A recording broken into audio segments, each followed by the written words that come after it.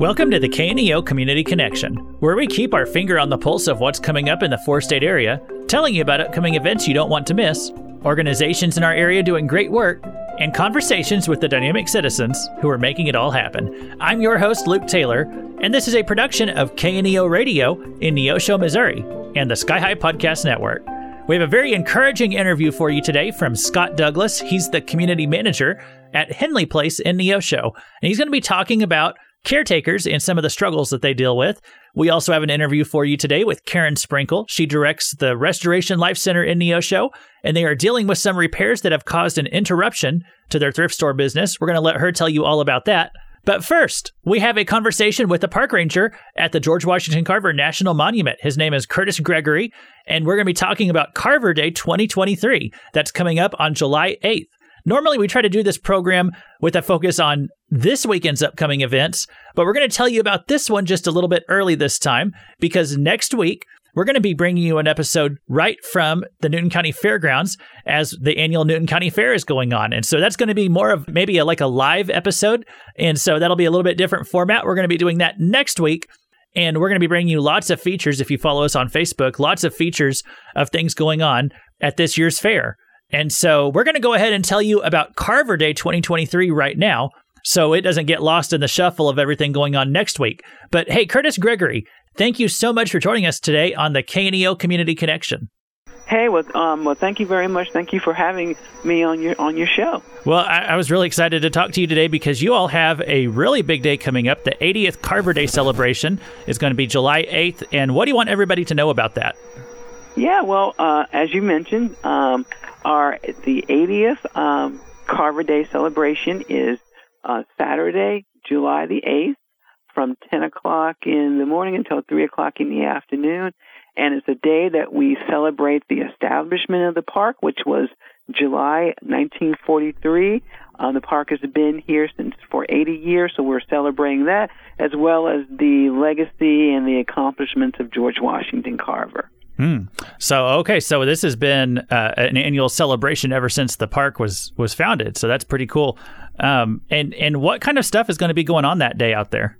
Yeah, so we have a wonderful day planned. We have guest speakers. We have music groups. We'll have a lot of activities for kids. We'll have what we call resource education exhibitors. Will be set up on the front lawn, and they'll be, having activities and for kids and other activities for adults. And we'll have a food concession, which will be provided by the Diamond Lions Club. And it's just going to be a wonderful, wonderful day full of activities and all in celebrating the park and George Washington Carver. Well, I'm sure a lot of people in this area have been out there probably multiple times over the years. And so it looks like but for this event on that day, it's going to be from 10 a.m. to 3 p.m. This is probably a great time for people. If they haven't been back out there for a while, this would be a great time to come visit again, wouldn't it? Oh, definitely. It'll be a wonderful time to come out and reflect. If you haven't been out at the park in a while, we have a lot of our local visitors, from various ages have been out here throughout the year, especially on field trips, because most kids in this area will come out for field trips, and then years later, they'll bring their families, and then they bring their families out. So it's a wonderful time, if you haven't been out to the park in a while, to come out and see some of the changes, but also just to come out and just to learn a little bit more about George Washington Carver. And we have two outstanding speakers. We have one speaker. If you wouldn't mind, I'll share a little bit about our speakers. Please do. We have two guest speakers. We have one speaker from the State Historical Society in Iowa, and he's going to talk about George Washington Carver's years in Iowa. A lot of our visitors that come to the park, many do not know about the Iowa connection, the Iowa years. Well, Carver spent he spent a fair amount of time in Iowa where he graduated. Well, he went to Iowa and he went to one school, Simpson College, and then he transferred to what is now Iowa State University, and he graduated with 2 degrees from what is now Iowa State University in agriculture. The first black to receive both degrees, one in 1894 and master's degree in 1896. And so those years in Iowa were very special to him and very critical as well. And so we have this curator from the State Historical Society who's going to talk about, reflect on some of that. And then we have another speaker from the Thomas Hart Benton State Historical Site in Kansas City. And he's going to talk a little bit about Thomas Hart Benton and some of the work that Thomas Hart Benton did in painting Black life. And he's going to talk about that he was one of the early white artist that would paint African American life and culture and inequality as well. So we're very fortunate to have both of these wonderful speakers that are going to reflect, on different aspects on George Washington Carver's life and the Black experience as well. Well, I bet people would love to come hear more about that and see some great things. One more thing that's going on is you're going to have some music going on that day. It looks like some jazz, blues, and folk music that's going to be going on, and so people can just come out and if they're a music fan as well, they're going to find lots of stuff to love that day. Sure, yeah, we always a part of Carver Day. Music has always been a huge part of Carver Day. So we got some great musicians. We have a local musician, Lem Shepard, which he's from Pittsburgh, Kansas, and many of your listeners may know Lem. He's a local jazz, blues, and folk musician, and that he does a wonderful job of tracing the history of African American music throughout, George Washington Carver's time, and he will share stories as well. We have a wonderful group from St. Louis. They're known as Cherry and Jerry, and they will talk about the history of ragtime music throughout, George Washington Carver's period as well, his lifetime as well, and they do a wonderful job. And we're very fortunate this year to bring back the Bright Star Touring Theater, and they're a national children's theater group from North Carolina, and they're going to present a play, which is kind of a musical on freedom songs throughout the history of the United States. So they do a wonderful job, and they do a wonderful job of interacting with visitors, with their audience and children. So yeah, we got a great day planned, and something else to share with your listeners is that it's free of charge. There's no charge to come to the park anytime or for this event as well. I visited the park as a kid, so I grew up in this area, and so I've visited it several times as an adult. Y'all have done such a great job maintaining that place out there and adding to it over the years, and it just looks better than ever if people want to go out and visit. So there's going to be storytelling, there's going to be music, speakers, educational programs, all kinds of stuff going on July the 8th, and that's going to be at George Washington Carver National Monument. Starts at 10, ends at 3. It's their 80th annual Carver Day celebration. And we've been speaking today with Curtis Gregory. He's a park ranger out there. And hey, sir, thank you for your time today. Oh, thank you. Thank you for having us on your show, and thank you for your continuous park support as well. Hey, absolutely. Let's keep talking as more stuff comes up in the future. Sounds great. Okay, don't go away. We're going to be back with another interview in just a few moments. We're going to have up ahead a conversation with Karen Sprinkle about what's been going on at the Restoration Life Center. And then after that, we have a special guest in studio to tell us all about the Henley Place.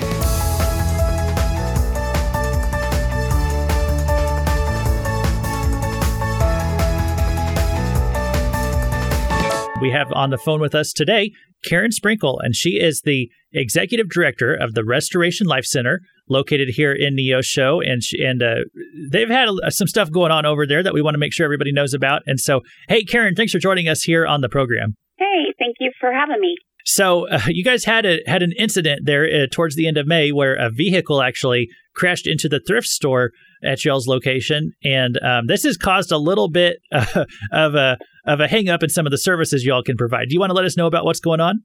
We certainly did. We had an unfortunate accident that happened on May 22nd, and we have been shut down at our location there at Main Street, which is our thrift store, and that is the majority of our funding that funds the shelter here at 415 North High. The city has posted on the door that we have to be shut down until repairs are done. We do not know when we will be able to start the repairs until we hear back from our insurance company. and they're waiting on the structural engineer's report. So as soon as we get that information, we'll be able to start picking a contractor to come in and do the work that's needed.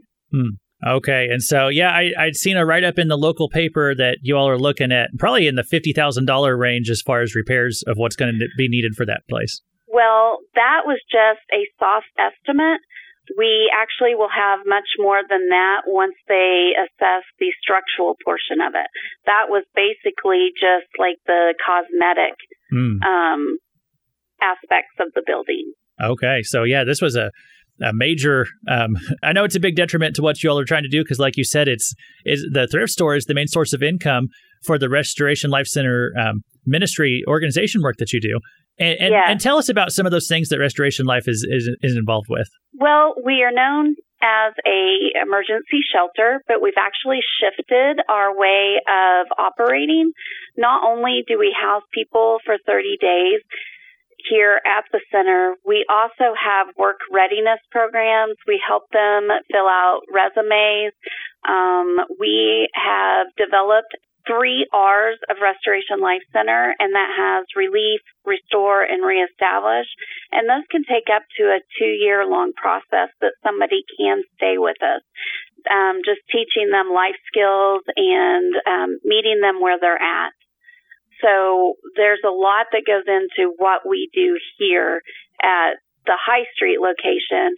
Then we also help with clothing, Red Cross, burnouts, hygiene, all different kinds of things at the Main Street location, which is the thrift store.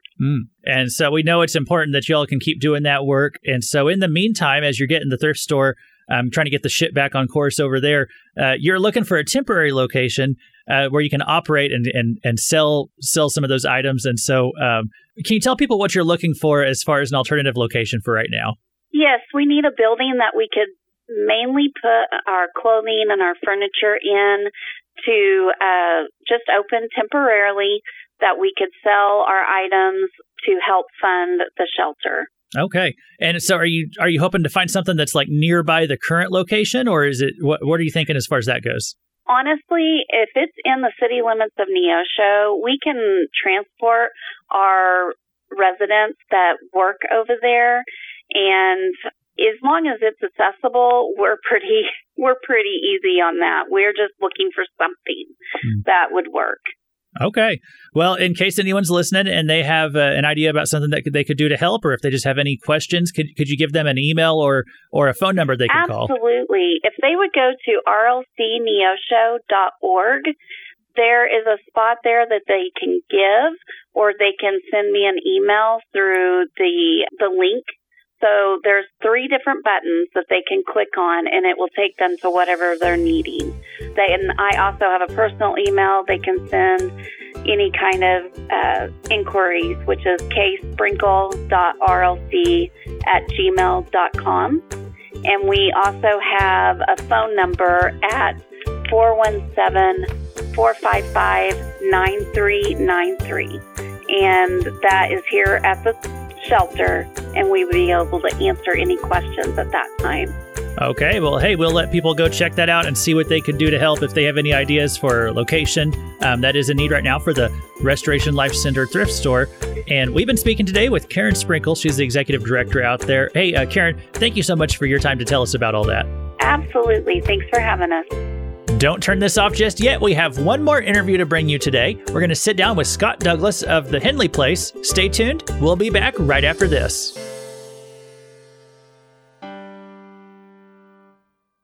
For 60 years, Crowder College has been empowering students to soar to new heights. From agriculture to education, to business, sports, and the newest technologies, Crowder always has something interesting going on. I'm Adam Winkler of KNEO Radio.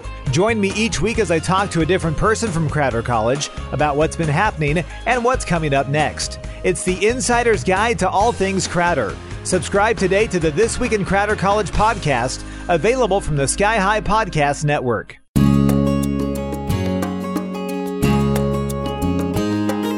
We have a special guest who's actually joined us in studio today. His name is Scott Douglas, and he is the community manager at the Henley Place, and that's located right here in Neosho. And Scott, hey, thanks for coming out and visiting us here at the radio station. It's great to be here, Luke. So maybe to start off, we'll tell everybody the Henley Place. I want to let you introduce what that place does for everybody real quick. Well, it's an assisted living. Most people I've noticed in Neosho remember it as Spring Hill, and it's owned and operated by AmeriCare, and still, even being changed to Henley Place, it's still operated by AmeriCare. And they changed the name a couple years ago. I arrived in Neosho around Thanksgiving of last year, and one of my marketing plans was to get out there and educate Neosho that we are still open and still operating as assisted living, and a wonderful opportunity for seniors to be able to get assistance. Well, so a lot of people around here might know it as Spring Hill, but now it's the Henley Place. And so obviously something that you care a lot about deeply is taking care of the elderly and the people who need a little bit of extra care. And so you're going to talk to us today about caretaker burnout. Can you tell us what you think people need to know about that? Well, if I give a little bit of my backstory, I did work with children over in Central Illinois for 20 years in a children's home, a Methodist-owned organization. And I noticed after 20 years, I was starting to feel a little old working with children. So then I started working with seniors, and it made me feel young again. So but I had a great opportunity to start working in assisted living for a couple of years in Central Illinois, moved down to the St. Louis area, ran a building for about 10 years there, and also did some memory care units along with the assisted living. I worked with AmeriCare close to St. Louis. The building in Neosho had an opening and for me to transfer with a company, and I was able to come over to Neosho, and I have really loved the opportunity to come to this area. I did like working around the St. Louis area, but I did notice marketing around there and going around to meet people. It was difficult to get in the door to talk to people, but in Neosho, wherever I go, people invite me in, and I get to sit down, and I go to all sorts of different businesses, and everybody's been so friendly. So I've loved the environment and the atmosphere of this town, and so it's been a great experience. And talking about caretaker burnout today, a little bit of my story is that my first wife, who was 6 years older than me, she got an early onset dementia and was diagnosed in her mid-50s, which is not as common as you would see with people getting diagnosed in their 70s or 80s. So I had a challenge there. The first few years, it was moderate form of dementia, and probably most people wouldn't notice it, is forgetting some details, maybe some names like that. But the last couple of years, she was starting to forget who I was, and to be able to come home, and I didn't have anybody, the children were all growing up and they were out of the house, so it was just her and I, and to come home and to start losing your partner like that, where she would say, you just moved here a couple of weeks ago. Where have you been? Have you ever met our children? And to spend a few hours every single night talking with her, going through pictures, talking about how we got married, and reminding her until around bedtime, she would say, yeah, I think I remember you. And it's one of those things, people don't know what you're going through, and they may get some of the details, and they might feel like, oh, I'm sorry that you're going through that, but to live it is very difficult, and the pressure there. In her situation, she got to the point where she was going to start looking for her family or for her house and start leaving the home, and it was just too dangerous, and she is currently living in an assisted living building in Illinois, and she's very safe. She's living with professionals who deal with dementia, and also she's doing great, actually. No more panic attacks and anxiety attacks, and so it's very safe for her. But there's a lot of pressure on the caretaker, which I experience because not only, like I told you earlier, I work on both sides of the desk. I'm on the side helping families and educating them about assisted living. What can we do for you? How can we help you out? How can we help out the senior? But I've also been the customer. I've been on the other side of the desk where, can you help me? And this is what I've gone through. And I know what it's like to have the pressure that caretakers have. They either run by guilt. I can't abandon my mom or my dad or my grandmother or my spouse. I've got to be there for them. I've made this commitment.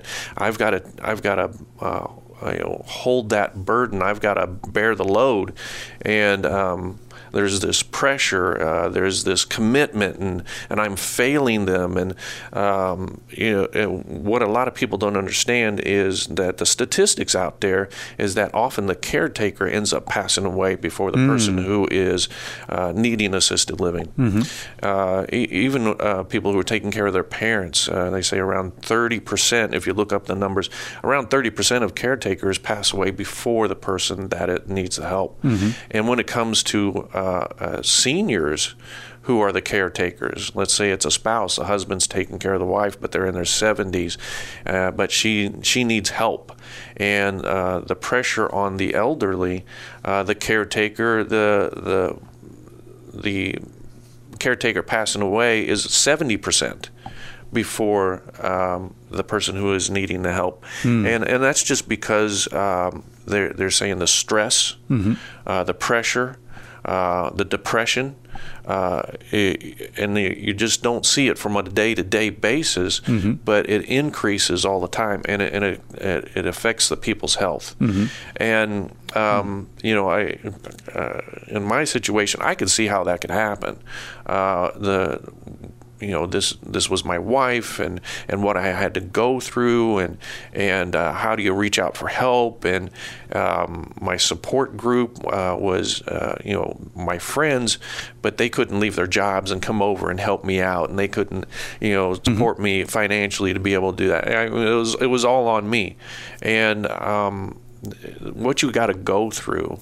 I have a lot of compassion now for families who come in and talk to me about, I don't know if I should really, talk to my mom about going into assisted living. So I talk to so many families that haven't even talked to, they haven't talked to their mom or dad yet, but they're going through this pressure. And the first thing we deal with is guilt. Should I even be here? Should I even be having this discussion? And to let them know this is okay, because we reach out for help in all other situations in life. If you break your leg, you go to the doctor. Yeah. If you need an operation, you go to the doctor. If you can't walk, you get a wheelchair. I mean, you always do things to get some kind of assistance. But when it comes to assisted living, there's this a lack of understanding out in the public as what is assisted living. And until they go out and investigate and get some information, sometimes they're feeling depressed, or they're alone, or nobody understands what I'm going through, or maybe I'm a bad person and I'm not trying hard enough. And so now that I've gone through it, and then being on the other side of the desk, and when somebody's coming in, I often tell them my story so that they understand that I know what they're feeling and what they're going through, and that it is okay to look for help. Yeah, I think about the physical strain of having to be somebody's caretaker, and just how that would run somebody ragged. But also, if it's a family member, a husband or wife, I mean, the emotional strain that would be there too, which is something that nothing in life could really prepare you for something like that.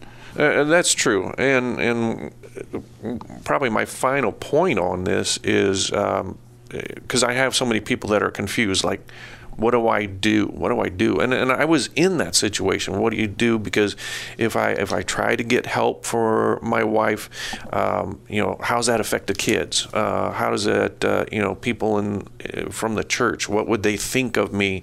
What do I think of myself? Am I abandoning them? Am I giving up? And you really have to clear the table of all of that. And that's what I tell families, and that's what I did for myself too. You wipe all that off the board, you wipe the slate clean, and this is what you do. What is the safest thing to do? That's the question that you answer. Stop all the guilt kind of conversation, all the depression, or what are people going to think, or what do I think about myself? You wipe the slate clean, and you answer this question. What is the safest thing I can do for them? You start there. That's what you do for your spouse. That's what you do for your mom and dad. That's what you do for grandma or grandpa. What is the safest thing to do? Sometimes it's staying at home. And many times it's going into assisted living, or there's different types of helps out there for seniors.